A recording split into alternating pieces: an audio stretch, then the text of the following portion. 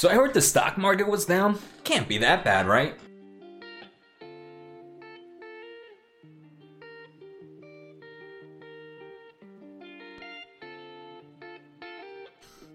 Alright guys, so today's episode is going to be a pretty interesting one. The stock market is down today, so first let's find out why. Next, let's also talk about some ideas we can do to kind of mitigate this drop. What are some of the next steps we can take as investors? If this is your first time here, make sure to hit the subscribe button. Don't forget to hit the thumbs up and stay tuned where I live stream here on YouTube, taking a look at stocks you want me to look at. So let's get started.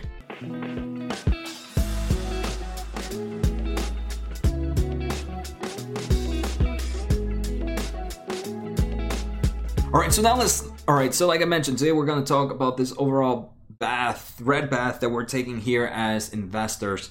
And let's find out why. First thing, Treasury Secretary Yellen says rates may have to rise somewhat to keep economy from overheating. The actual quote was, "It may be the interest rates will have to rise somewhat to make sure that our economy doesn't overheat." Yellen said this during an economic seminar presented by The Atlantic. What I do want to say though is, first off, Treasury Secretary Yellen has no power in raising rates, right? The second thing is we have been hearing Feds mention that at the moment they have no intentions of raising them either. But at the same time, maybe some form of political push can change the overall decision, right? I don't know how much that could impact, but it has investors spooked out. The other thing, right, is a lot of big players, a lot of big people in the industry are just kind of using this as a headline right now, and it's really, really driving stock prices down, right? We see the share Russell 2000 right now is down.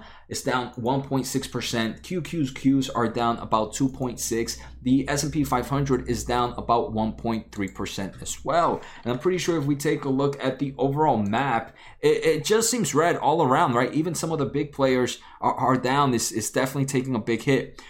What can we see green right now? Right now, the only things we're really seeing green are the healthcare. We're seeing the banks also being green. Energy, household personnel, industrials are mainly the only things green, but everything from tech, even the big players from tech, communication, consumer cyclicals are big red right now. All right, so for this episode, now that we understand what happened, I kind of want to explain, I want to share 6 ways that we can kind of work around it. Each way might work for one person and it might not work for someone else.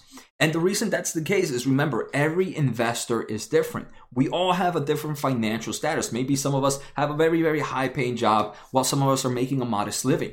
Maybe some of us have a high amount of debt while others don't have high debt. Maybe some of us have a future plan of buying a house in the next few years where others have no intentions of making any big purchases. So that's why it's always important to understand that even though there's investors that invest in a similar style like you, it doesn't mean that they have the same plan as you, that they are in the same place as you, right? So it's always, everybody might have a different reaction to this. So let me share those 6 things we can do. The first thing, and I want to say this is probably my least favorite thing, and is stop investing, right? Maybe some people might just want to say, hey, right now, market is a little too choppy for my taste. Let me stop investing and let me wait until things are good. To me, this is probably my least favorite method. And the reason it's my least favorite method is because, hey, when things are looking good again, it might have been too late. You might have missed a nice rally. You might have missed so much.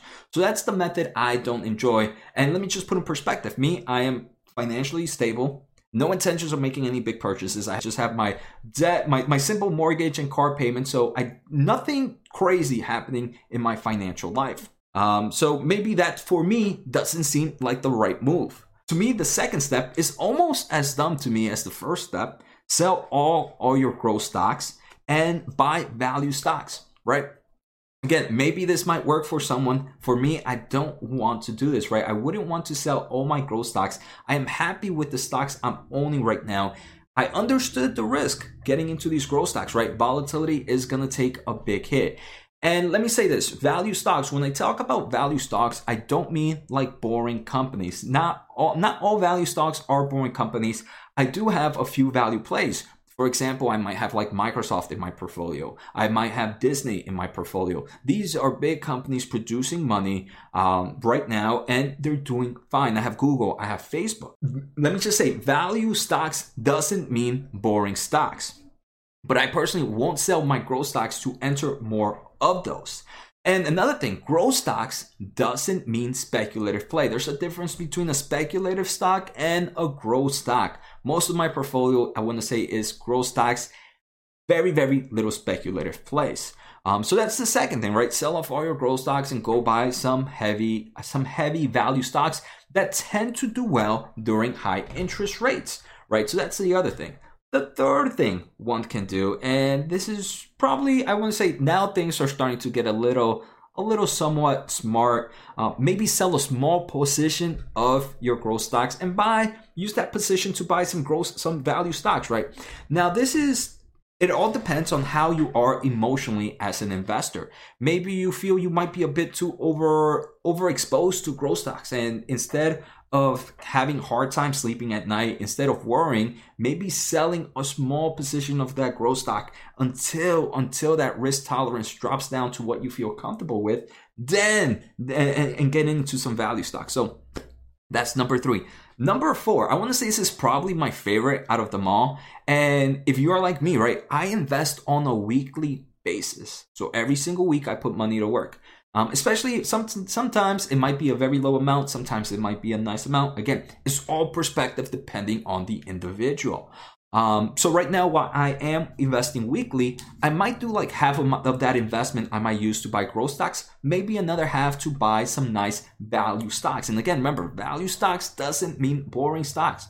There's plenty of good value stocks in the tech game. I've done plenty of videos and I have a few in my portfolio. Next, I think I said 6 reasons at the beginning of this video, but there's actually only 5. The 5th reason is do nothing at all. If you are heavy in growth stocks, if you're heavy in speculative play, and you're down big right now, and you are prepared for this, maybe doing nothing might be the best move for you. The only thing I would say is sometimes you could be right about your decision. And it's not about being right or wrong, but it's more being of how long can your emotions take this drop? Like if the market continues to drop for 6 months, let's say, for example, on heavy growth stocks and heavy speculative play, are you still going to be emotionally prepared? So doing nothing can be great if you really are emotionally prepared for this type of risk. But you have to remember that even if you are right, even if these stocks are going to do amazing in the long term, can you really, really handle the amount of volatility they could bring in the next few quarters and maybe even the next few years? Who knows, right? Like I mentioned, for me, I have no intentions of selling any of my growth stocks right now to buy value stocks but what I am going to do is with my weekly investments, I might move some into growth stocks and I might move some into some of those value plays. And like I always say, one of the strongest things an investors can develop in this investing style is your emotions, understanding your risk tolerance. Once you understand that, it allows you to sleep really well at night. It allows you to be very confident in the market you're in, because once you know you're not overstretched and you're financially fine with how you're investing, that is a whole game changer. Like I said, obviously at the intro of this video, I made it seem like I was super worried that my stocks were down. In all honesty, I'm going to sleep fine tonight. If the stock market continues to drop like this tomorrow, the day after, I'm sleeping just fine. And that's because I am emotionally prepared. I have also prepared myself financially outside of the stocks. And I think every investor needs to get to that point. So when things like this happen, it's just noise. It's really just noise, because these are in companies that we're investing that are growing, and we did our research, right? We've done our research. We understand why we invested in them. And that's why, to me, just noise. So I hope you guys enjoyed today's episode. And I'm sorry if for those in the live stream, I did not eat the Lucky Charms, and I think that's what happened today. I did not eat the Lucky Charms. If you guys weren't on the live stream, I don't think you'll get that. But take care, guys. Have a good night, and see you next time.